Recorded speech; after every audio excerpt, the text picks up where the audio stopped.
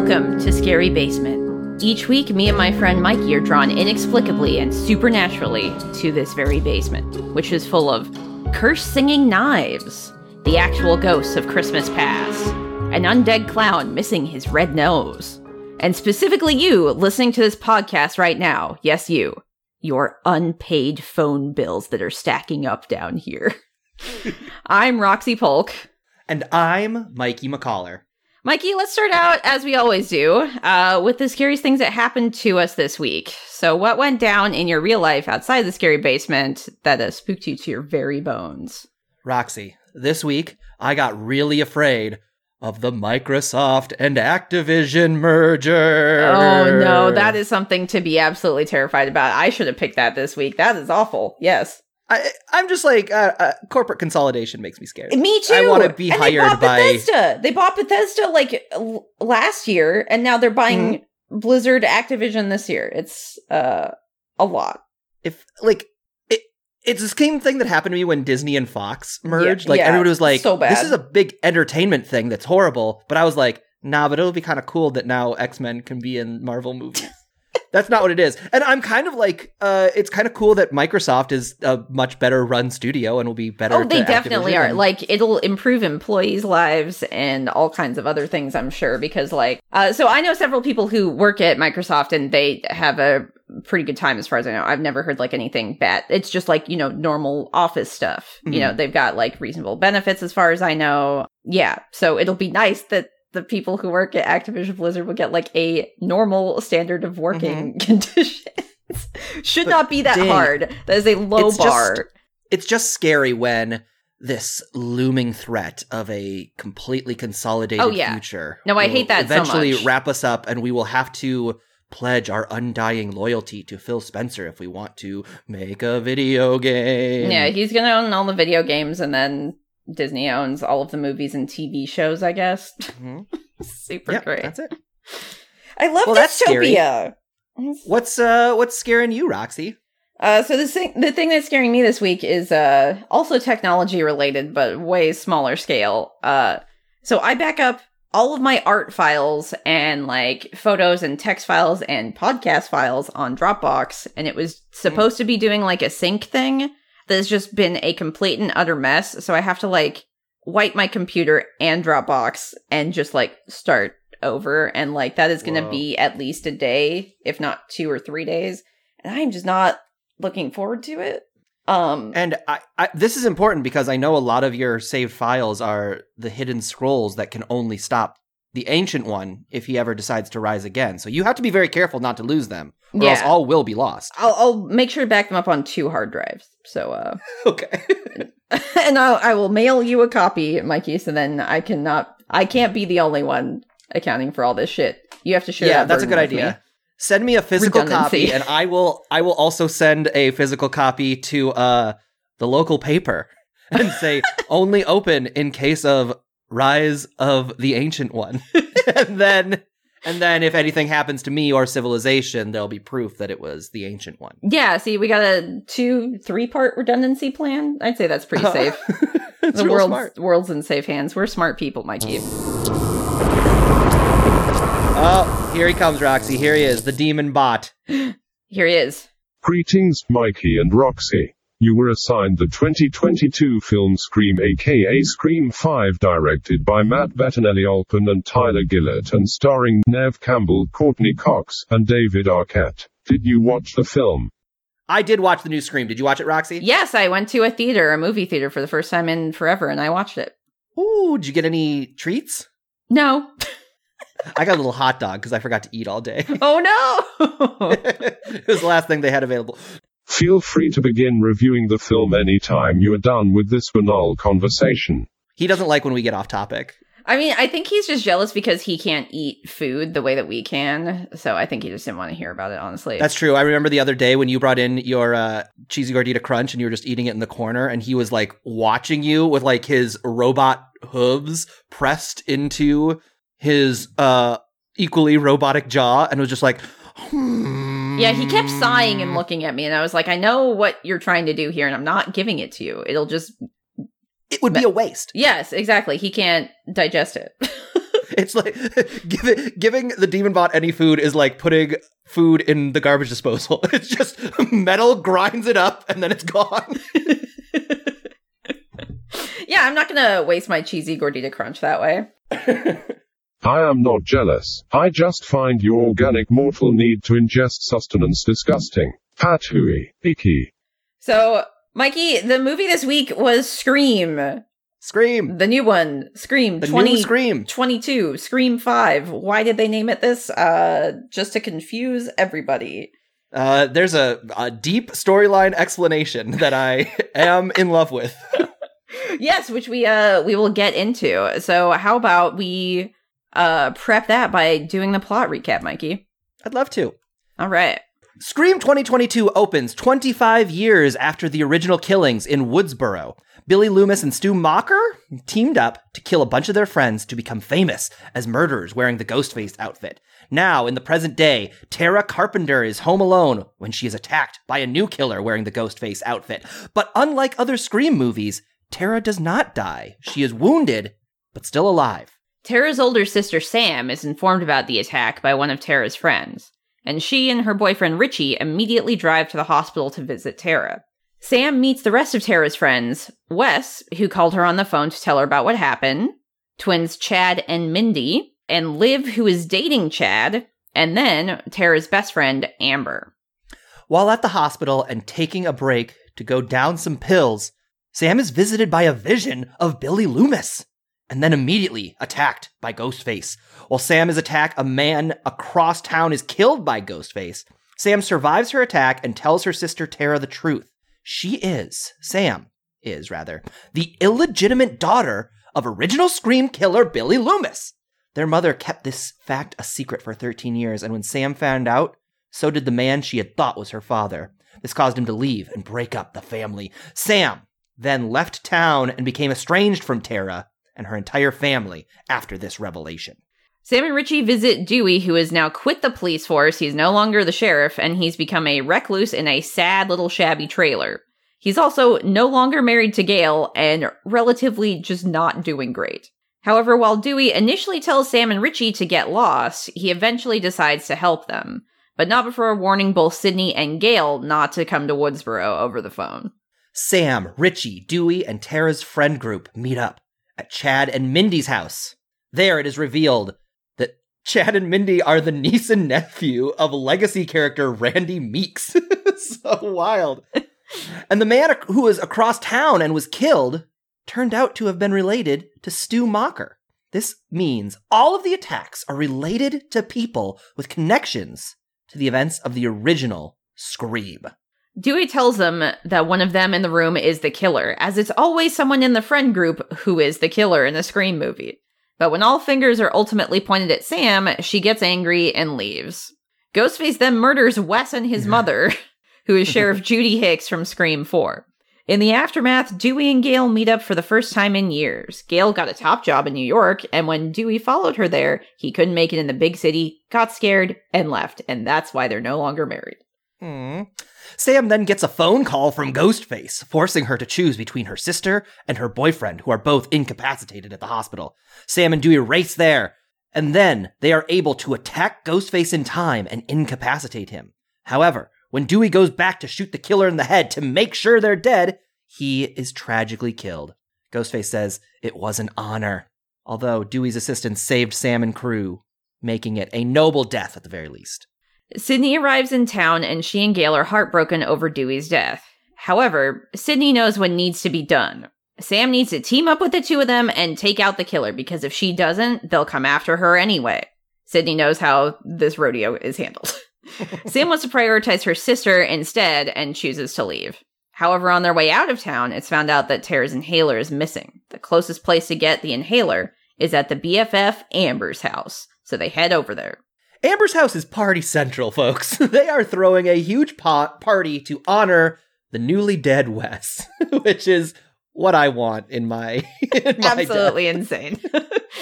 When Sam and co. arrive at the party, it ends, everyone leaves. Chad and Mindy are then stabbed by Ghostface when they're both alone. Sam then finds Mindy, who luckily does not die, but instead passes out. And when the others see her covered in blood, suddenly everyone is pointing fingers at one another to find out who the killer is. This is when Amber pulls out a gun and straight up shoots Liv, revealing herself to be the killer. Chaos ensues. Sydney uses a tracker on Sam's car to find her location. She and Gale now follow them to the house and learn to their absolute horror that it is Stu Macher's old house, the house where the original events of Scream 1 ended. Amber feigns being attacked, but it doesn't work. Gale is then shot, and Sydney pursues her into the house. It's then revealed that the second killer is Richie, the boyfriend. He stabs Sam. Richie and Amber then take Sam into the kitchen, like the events of the first movie. And these crazed killers reveal that they are absolutely insane fans of the Stab movies, the in-movie meta movies about Scream. They met on a Reddit forum and were disappointed with the direction that the series was going and decided to take matters into their own hands. What these killers want to do is make a new story for new movies to be based off of. And they plan to frame Sam as she is Billy's lost daughter. Just then, Gale shows up and shoots Amber, who falls onto the stove and burns alive. Meanwhile, Sam, while hallucinating her dead father Billy, finds a knife and gets the upper hand on Richie, brutally killing him. A burned Amber, of course, attempts to attack them all, but she is shot to death for good, this time by Tara. Tara and the Meeks twins are then sent to the hospital. They made it out alive. But before Sam follows her sister to the hospital, she takes a moment to thank Sydney and Gale for their help in the scuffle. Gale says that these killers can die anonymously and that she refuses to write a book about them this time, instead saying she wants to write a book about Dewey, who was actually a good man. Sam then asks Sydney if they'll all be okay, and she says yes. Yes, they'll all be okay. Aww. And that was Scream 5, Scream 2022. Scream the new one. Let's talk real quick about that title, because I was discussing this movie with somebody and was like, they should have just called it Scream with a 5 as an S. And they make that joke in the movie. Yeah. Richie, the guy who ends up being the killer, pretends to not know the Stab movies. So there is a scene where he's like watching a YouTube video. Yes. Explaining how bad the last Stab movie was, how it was Stab 8, and they should have just turned the B into an 8. And they didn't. And why? And this is something that was making the fans angry. Yes, yeah. And also that scene, so you're bringing that up now, so we should talk about it now. One of the videos that they use, like, this is one of the things that made me wish I'd been in the theater alone, because I would have been like, oh my god, and like pointing out loud if it had just been me. They show these YouTubers who I watch, they're the dead meat people who do like kill count videos on YouTube. Oh. That's fun. And that was very funny. I went to like go rewatch. They did like a tour of the Scream house and other stuff like on their channel. But I was like, that is so funny that like I know how much those people care about like horror movies and stuff. And for them to be featured in this movie, I can't even imagine like how excited they are about it. And also it was just like, what? They were actually like looking up people who are fans and stuff for that. Like it just gave an added layer of, oh yeah, the people who made this movie really do give a shit, don't they? That's cool. Yeah, it does seem like this movie, like, and I think that the opening scene, I guess, just to start from the very beginning, Tara, who seems to be taking on the Drew Barrymore role, talks about how the kind of horror movies she likes are not Stab movies, but The Babadook, and It Follows, and the kind of movies that we cover here, because they have thematic resonance. They are not just about events happening. And I was like, dude, Tara's my girl. Yeah. Tara would love Scary Basement. Exactly. Yes. And I think that's one of the great things, too, is that, like, the Scream movies are very fun and entertaining on their own. And they're, like, extra fun for people who like horror. But they're not trying to be anything more than they are. They're not trying to be, like, I don't know. They're not trying to say a bunch of more complicated things, which is fine. Not every movie has to be like Babadook levels of introspection, you know. And they know that, and they're fine with it, and they're like, yeah, we're just gonna have fun with what we are. It's a fun time. But there's also like, and this is why I was like, we only need one Scream movie every 10 years. Because the thing they're dealing with is not anything human. It is not about grief, as Tara keeps pointing out the Babadook is. It's about horror in general. And they're like each in general. Each generation, they like take stock of what horror is doing, and then they make a Scream about it. And I love that. I think that's so smart and interesting. Yeah, it's so much fun, especially because, like, going into this, I rewatched, like, Scream 1 maybe 6 months ago for whatever reason. And then I was like, man, I don't really remember sequels that well, so I just slammed rewatching 2, 3, and 4 before I went to go see this movie. Like, I literally finished rewatching 4 maybe 45 minutes before I went to the theater to see Me 5. Too. Yeah, hell yeah, that's the way to do it. I just watched honestly. 4, but yeah, I did the same thing, because I remember Screams 1, 2, and 3 pretty well. But Scream 4, it was like, I couldn't tell you a single thing that happened in that movie. Yeah, there was like a point halfway through, like, for the most part, I was like, damn, I can't remember who's the killer. Is it this or this? And then, like, halfway through, I was like, oh, okay, I have seen this. I know who that is. Okay, this is where we're going. Which is also very fun. Like, yeah, the way they're commenting on the genre and, like, movie style and horror movies, Hollywood, just all... They're the horror aficionados, like, roller coaster ride is what they kind of feel like. They're trying to say something about it. Oh, I feel like I'm rambling. I don't know the best way to articulate this beyond what you said already and what, like, I've said already. But yes, I think that idea of, every 10 years when there's genre shifts or style changes, that's usually the best time to comment on it because you've got so much more to talk about. Like, right. Yeah, there's been all these different generations of movies that have come out that have, like, set different trends, different styles, different storytelling choices. Yeah, and, like, they haven't announced a sequel, but I'm down for it whenever they do a sequel, if they do. I don't know that I want... Again, I don't think I want one for another 10 years. I'm liking, having just watched Scream 4 and Scream 5 back to back, I'm liking this idea of Scream as a snapshot of where horror is now. Yeah. That can just kind of exist in a time capsule. Like, I need horror to change more. And the fact that we're kind of, I mean, you and I, Roxy, we're pretty lucky that we get to talk about horror in a time when it's like being done really well. There's this level of craft. And I think the perfect example for me right now is, I'm sure you haven't, because you said you haven't been to a movie theater in years. But Licorice Pizza. What? It's a Paul Anderson movie, Paul Thomas Anderson movie that just came out this year, and it's one of my favorite movies of the year, and it's essentially a romantic comedy. Oh, but it is okay. A deeply introspective, complex romantic comedy. It's about like a 15-year-old boy who meets a 25-year-old girl.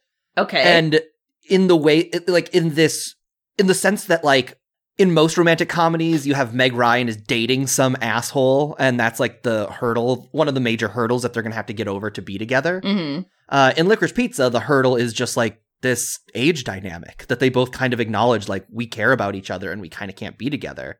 And the movie finds like a bunch of really smart, interesting, like thematically resonant ways to articulate this relationship as it like moves through the years. So it's just like a much smarter, better version of a silly genre thing.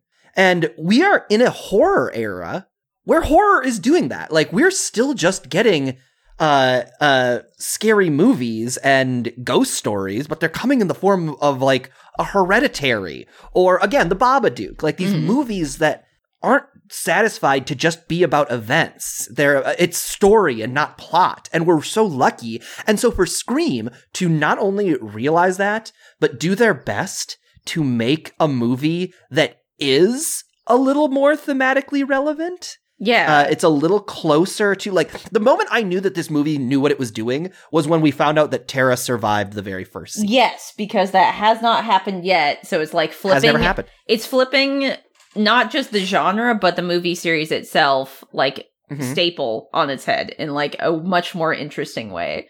And it's a great way to set the stage too.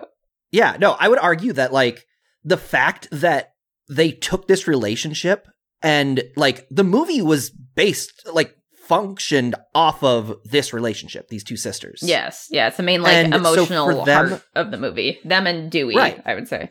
It's like that. Therefore, the emotional core of the story wasn't thrown away in the like. It was them saying, like, we are not thinking about these characters as disposable, throwaway nothings. Yeah. Like, when they die, it has consequences. And they even make a point, like, at some point, like, Gale Weathers or something is talking to the killer on the phone, or no, it was Sheriff Hicks. And she was like, I've killed 2 people already. And I was like, oh, this is kind of a low body count. And we get there, by the end of it. But it was just like, oh, that's very few people because every death thus far has really, really mattered. Yes, and I think that's a big deal, too, with, like, killing a legacy character. Well, like, one of the things that makes Scream 1 through 4 so much fun, I mean, maybe at the time when they were coming out, it didn't feel this way, but, like, you know, Sidney, Gale, and Dewey feel like they have plot armor, so it's like, what are my friends going to get into in this ridiculous journey? This ridiculous And again, they do play trope. that at the end. Even after Dewey is dead, when Sidney and Gale are just like, you want to kill her? I'll kill her. Yeah, and also, like, one of the things, this is jumping to the end, but, like, Sam has been, like, stabbed and the knife has been twisted in her gut real bad. Mm-hmm. Gale has been shot in her gut real bad. And Sidney has also been stabbed in the gut real bad. All in the same spot, like, the left side of their gut. And they just, like, patch it up. They, like, put a Band-Aid on it and they're, like, fine. Yeah. They're not even the ones going to the hospital. They're just fine. Because they have, one like, of those things that, like... The Scream visual vocabulary is that, like in real life, if you get shot in the shoulder, like, your arm is probably going to stop working. Like, you are you have a strong likelihood of getting infected. You could hit an artery that bleeds out. But the vocabulary of movies is getting shot in the shoulder, you're going to be fine. Yeah, it's not your heart. That's okay. Exactly. And I think in the vocabulary of Scream, when somebody gets stabbed in the stomach, it's them telling you they're not dead yet.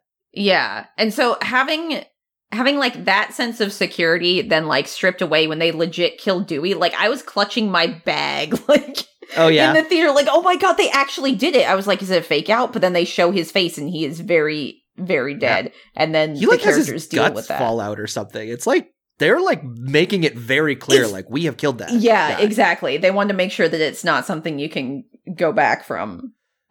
Which is really sad because it's kind of like he's in a shitty place, and then even though he's in a shitty place, he drags himself out to like help these people because that's who he is like as a character. Yeah. So then it's even more sad to see him just like die. But like that, even the killers say like, yeah, we killed a legacy character. Our movie has stakes. Like the killers are literally yelling that at one point to be like, look at how good we did. I also really loved, it's been an honor that the killer says as he killed Louis. Exactly, because like they understand the stakes of how important this character is and how long they've been around, and like, oh yeah, you're the one who actually gets to kill him. That is a big deal. And that's why it's a big deal too when like that same killer who is Amber's the one who killed Dewey, she's like, oh, I get to kill Gale too, I get to do them both. And she's like maniacally, that actress does such a good job at like shifting her face to look like so demonic when she is just like into being the villain. Let's talk a little bit about who ultimately ended up being the killers, because it was this bizarre situation where like I was like, no way is Amber the killer, because they are hinting very strongly that she is the killer.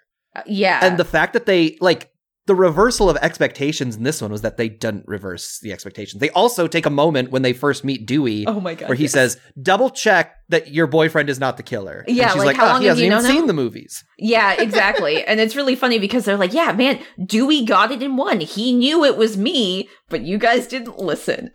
Yeah. So that's another like good send off for Dewey too. Like he was right.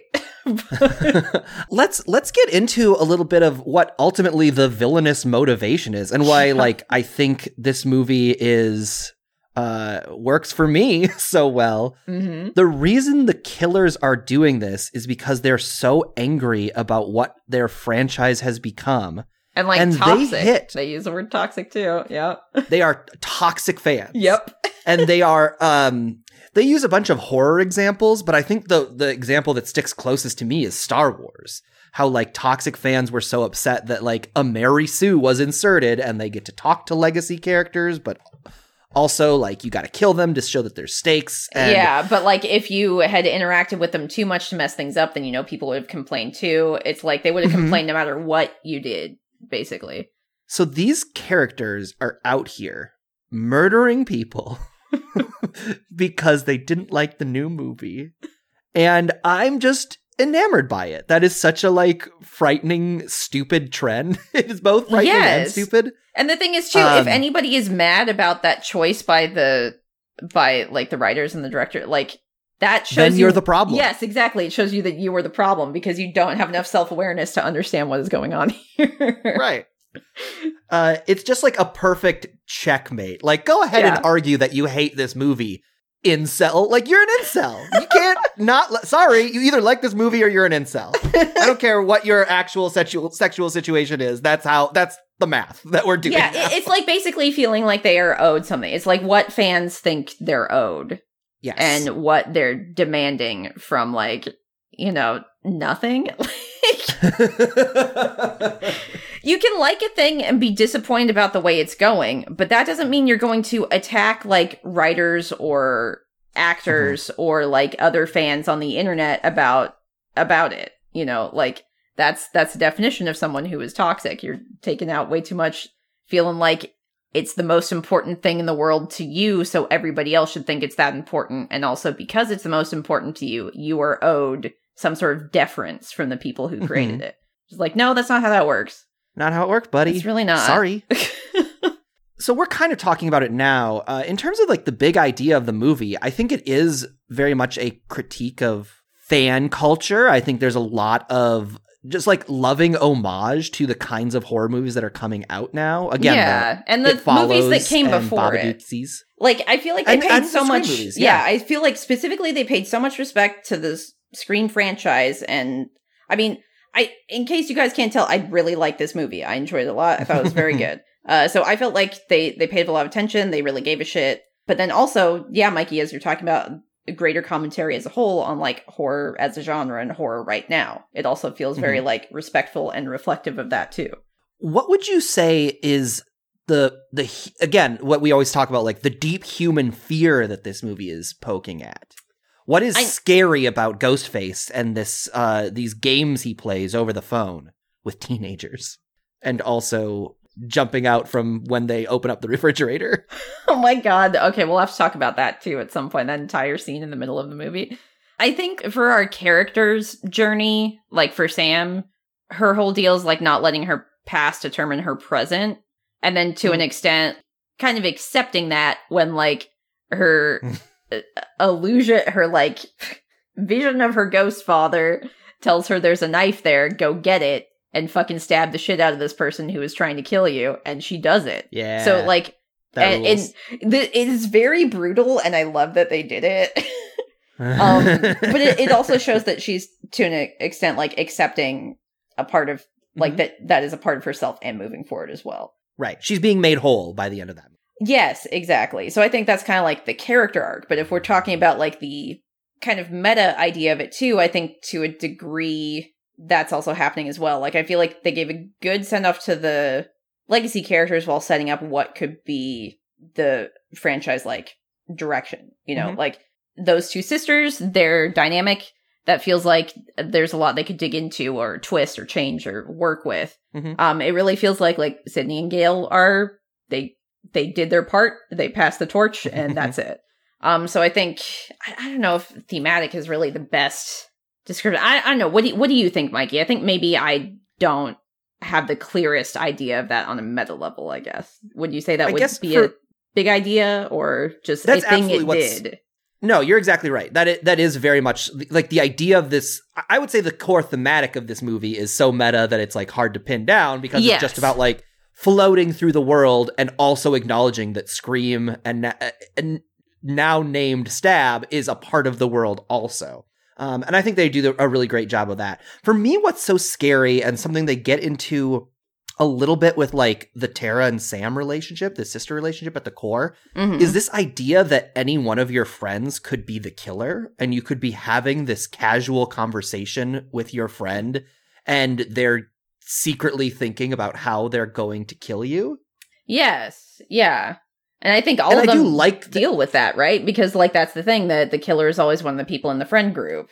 To me, it gets into, like, a little bit of, like, conspiracy theories. There's almost this virus of fear that starts affecting you and starts affecting your relationships. Yeah. And, I mean, I feel like we see this with, like, QAnon and anti-vaxxers. It's just like, when you let these ideas percolate inside of you, like, if you're a hammer, the whole world's a nail, and if you live in Woodsboro, the whole world's a killer. Like, yeah, that's scary. That's scary to me, this idea that we could, like, lose ourselves. And I think what was so beautiful to me about the moment where Sam reveals she actually let Tara go to cut her free is, like, she rejected that fear. She said, you are trying to impregnate me with this idea, and I say no, and I am my own person. Yes. I like that a lot. I do like that, too. What a good movie. It sure is. Roxy, I got a question for you. All right, what is your question? Stab 8 in the movie universe, Stab was bad enough that it made Richie and Amber kill all their friends. I'm wondering, is there a movie for you that maybe wouldn't make you that mad? But what movie sequel most upset you for how bad it was? So I'm not sure if this is just because it's the most recent example to me. I might be like 3 a.m. and be like, oh, actually, I should have said this. But I think for me right now, it's Halloween Kills, which we did an entire podcast about. It was very disappointing for me for reasons that we talked about for, I don't know, an hour and a half. Yeah. I can rehash it here. But Mikey, what about you? What is the sequel that made you the most upset? I want there to be like a little Stan Lee box. Like, for more on this, see Scary Basement number 17. Was it episode 17? I don't remember what number it was. Okay. The movie that hurt my feelings the most was... listen, to be clear, am an incel. It was Star Wars Rise of Skywalker. Star Wars Rise of Skywalker hurt my feelings a lot. That's the third one, right? That's okay. the ninth one. The most recent Star Wars. Sorry, yes. In the trilogy, movie. The new trilogy, it is the third one. Correct. Yeah. Okay, yes. It is weirdly a movie that is just about how bad the last movie of the series was. And I'm generally so much time okay referencing that or doing that instead of being its own thing. Yeah. Sorry. Well, go ahead. Yes, sorry. That sucks. No, you're not wrong. That does suck. It is wasting a lot of time saying like, oh, the thing we said, not true. It's like, I know I said your parents were nobodies, but actually it's this main character from the Star Wars franchise. Going to improv classes and shows for as many years as I have, it's like, no, you don't get to just say what the last guy said is not real. Yeah. You don't get to do that. Like, a good creative partner listens to that and then makes decisions based off of that. So that pissed me off. The reason I'm actually not an incel is because I really loved The Last Jedi. I think that's a beautiful movie that is about like smashing the conventions of Star Wars, and that it has built over all this time that Rey is not a Star Wars character. She is not a Skywalker. She's not a Palpatine. Yeah. She's not a Solo. She's just her own person. And that kind of person can inspire others to like you can, fight for good. Like, greatness can come from anywhere, is what it feels like the theme of that is. And I think that is beautiful. And then it smashes that beautiful theme to just be like, no, actually having, like, a cool name that is really important is actually the most important thing. So if you don't have an important name, you're a nobody, actually. Mm-hmm. So everybody watching this, you're a nobody. Does that make you feel good? No, it doesn't. Really? It doesn't. You're exactly right. That's what this shit movie tells us. Okay. And also, now that we're talking about this, can I change my answer to be the same movie? Yeah, okay. It's Star Wars Rise of Skywalker. Okay. That movie sucks. If it had just been that, but like in its own way awesome, that would have been fine. But it's also just like really dumb. like they will kill Chewbacca. Like Chewbacca gets on a ship and the ship explodes. And then like half a scene later, they're like, Chewbacca was on the other ship. He's fine. Oh, don't worry. Yeah, that's right. And I'm just like... God, why? I thought so much of that movie, and it's like, I'm not someone who's really invested in that new trilogy as much, so I think that's probably why this didn't come to mind, because, like I said, I do think the themes of the second movie in that series are great, but, like, it didn't really hit for me, even from the first movie. Like, it was fine. I was gonna make sure I watched it. But, yeah, to, like, do that... like, but I just want to point like out... that. Like, it can still get me heated about it. Just thinking about it. It's upsetting. But to be clear, Roxy, you and I have no intentions of killing anyone to get a better Star Wars sequel. Oh, no, definitely not. Right? Now I just realized this could be a manifesto. Are you guys going to do a Ghostface murder or Darth Vader? Well, we would have to do Darth Vader, right? We would have to dress up as a General Snoke Okay. and start corrupting people to the dark side. We're getting too far into the meta. Roxy, on a scale of 1 to 9, because the number 10 does not exist in the scary basement, how likely do you think the events of Scream 2022 are to happen in real life? So I said 5 out of 9 Redditors teaming up to do a murder.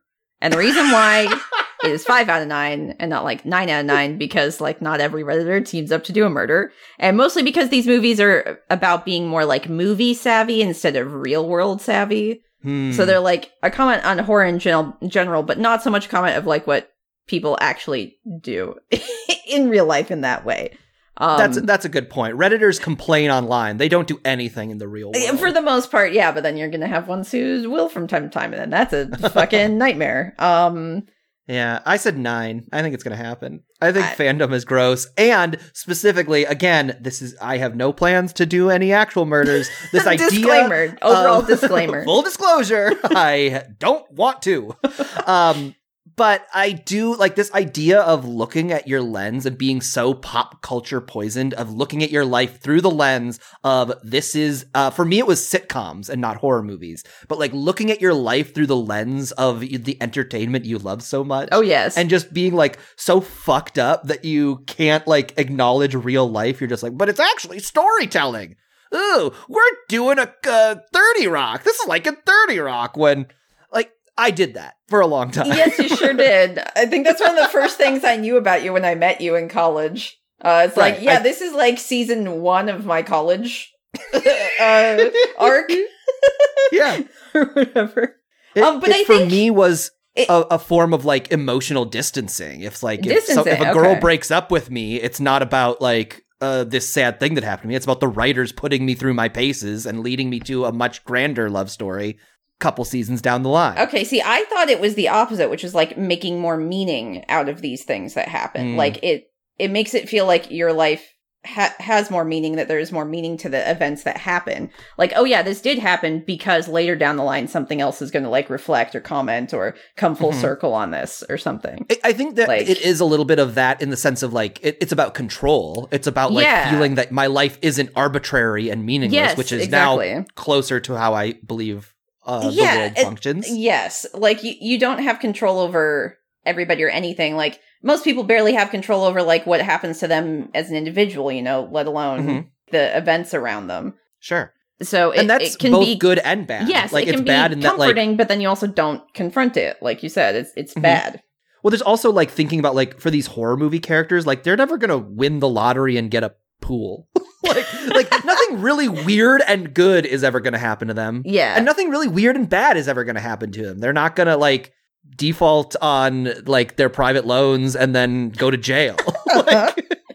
They have a very limited range of what can happen to them, good or bad. And in horror movies, it's live or die. Yeah. And in sitcoms, it's go on a date or your boss gets mad at you because you cooked a bad dinner when he came over for dinner. Like there's so few things that can possibly happen, and real life is so much more varied than that. Yes. I could simultaneously default on my student loans, win the lottery, and get a kiss from a pretty girl on the same day. Like, life is weird. Weird things happen all the time, and I think that's more beautiful than living in the world of sitcoms or horror movies. Don't you, Roxy? Yeah, 110%.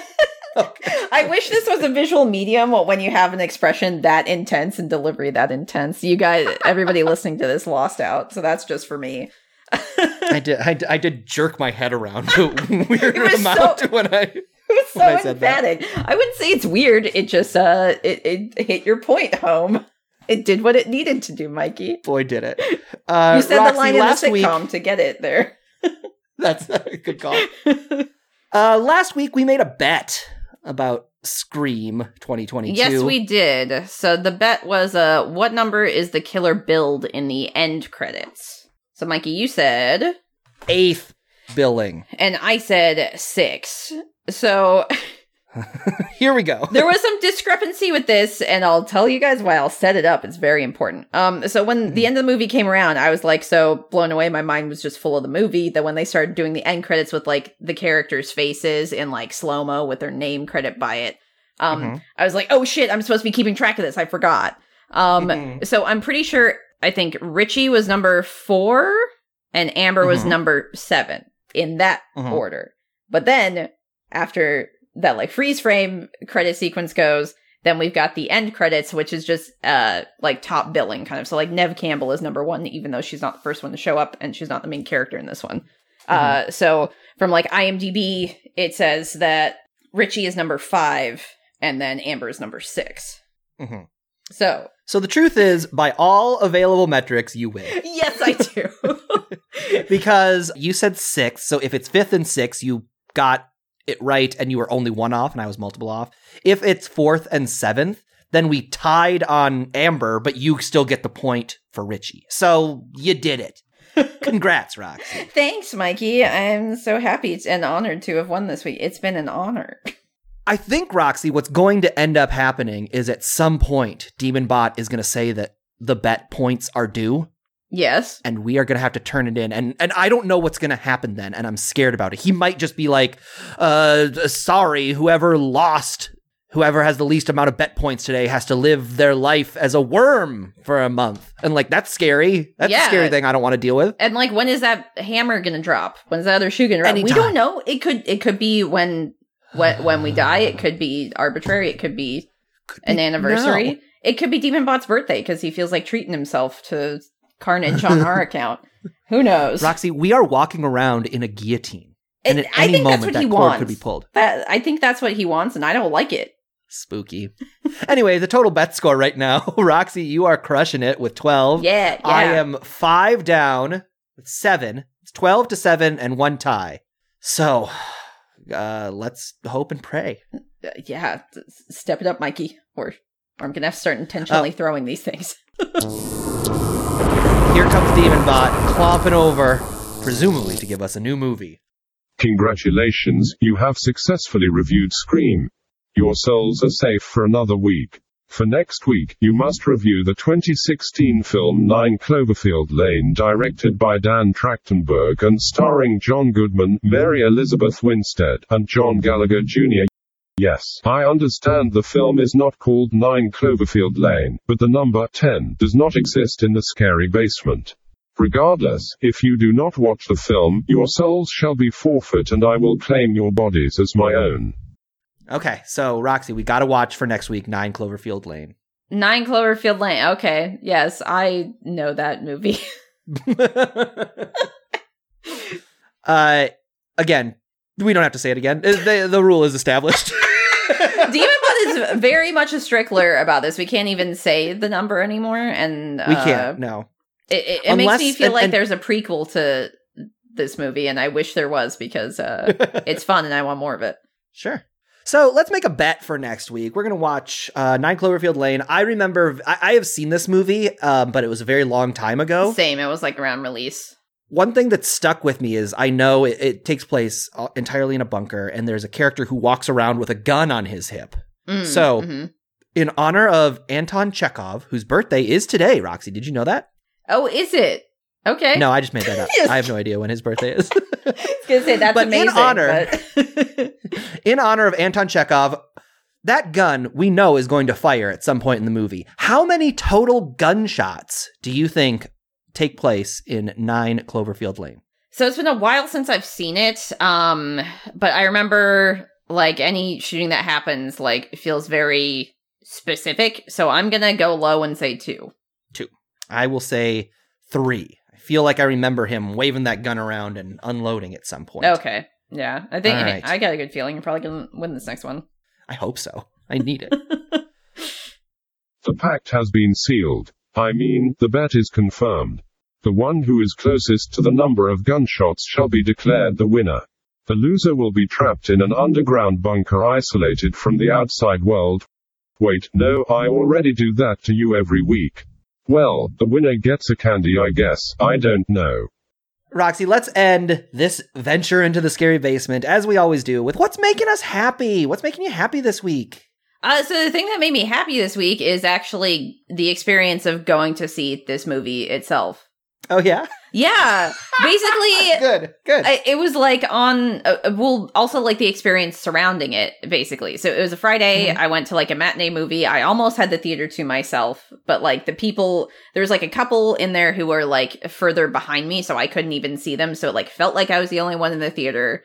And also just like, I'd never gone to a movie by myself before. This was like the first time I went to a movie on my own, which maybe seems weird for someone my age who is reviewing movies as a podcast. But like, at first I was like, man, am I gonna like feel really lame or like really uncomfortable by this? And I was like, no, I feel empowered by it. I'm doing this thing on my own. And then it was like at a mall. So I was like, I'm gonna go shop at a mall. I bought a fucking Ghostface t-shirt at Hot Topic like a cool teen. I don't give a fuck. And then afterwards, I discovered there was like a new bakery that had opened at that mall because it had been so long since I've been there. And it was like this delightful Korean bakery. And I picked out like, I don't know, 8 different cool little breads to try. And then like 3 of those is my dinner when I got back. And that was wonderful. I had like a great day. I remember walking to my car being like, what a great day this was. I was having a really shitty, crappy morning. And I had no idea I was going to be having so much fun by the end of this day. So good job, me. Roxy, you bucked yourself up. I sure did. What about you, Mikey? The reason I laughed so hard when you said what was making you happy was because yours was about Scream and mine is also about Scream. Oh my God, what a delight. We both went meta for the Scream that's making us happy. Who knew? Mine, what's making me happy is Scream 4. Oh, okay. And in a broader sense, movies in general. Yeah. Because I love the first 3 Scream movies so much. But like Scream 4, I definitely saw in theaters when it came out, but I didn't really remember it. Okay. And so I was like, I had kind of a similar situation where I had to go to the theater to see Scream. And I was just like, I gotta watch Scream 4 before I do it. And it was kind of daunting to me. It's something we've talked about, not in the Scary Basement, but before. It's like, I kind of get stressed out knowing how long something is. So I'm much more likely to start just like a 10-minute YouTube video and then watch 8 hours of YouTube as opposed to sitting down to watching a 2-hour movie because a 2-hour movie feels daunting. Yeah, and you're like ahead of time saying you were giving in that time investment. So it's like, if there's anything else I had to do, I can't do it. Yeah, it's very much about like I have the potential to, for 10 minutes, watch a YouTube video and then go be productive to go do yoga or something. Yeah. But I'm not likely to do that. What happened to me yesterday night when I watched Scream 4 and then immediately after Scream 5, I was like, movies rule. And I should be less afraid to just like watch a movie because it was really, really fun to watch 2 movies in a row. Hell yeah. And I was like driving home and was like, I'm going to watch a 3rd movie. And I didn't. I fell asleep. Oh, okay. But I'm like, I have a movie that like kind of ties into a thing I'm writing right now. And I had this, I remembered this movie that I hadn't seen in a long time. Burn After Reading. It's a Coen Brothers movie. Oh, okay. And it's one of like, very much one of the lesser Coen Brothers movies, but it's very weird and funny. And I was just like, I love that movie and I'm really excited to watch it. And so I'm going to watch it after we record here. Or after we get out of the Scary Basement, we have to keep canon. But I was just like thinking about how much I love movies and I've been watching a ton of them lately and I'm writing one. And which is like, crazy and wonderful. What a good art form. What a good art form. Hell yeah. All right. Well, let's get out of here. Let's go watch Burn After Reading. All right. Let's do I've actually never seen that. So cool. Let's go do that. Each week, Roxy, the Demon Bot hires a new monster to guard the basement door to keep us from escaping, and yet each week we still escape. This week, the guardsmen of the basement, let's just take a little look at what's outside. What do you see? Oh, Roxy, it's a minotaur. Okay. It's a big fat minotaur with a big fat axe. Is this the same minotaur? Have we run into this minotaur before? We've been down here so long I don't even know.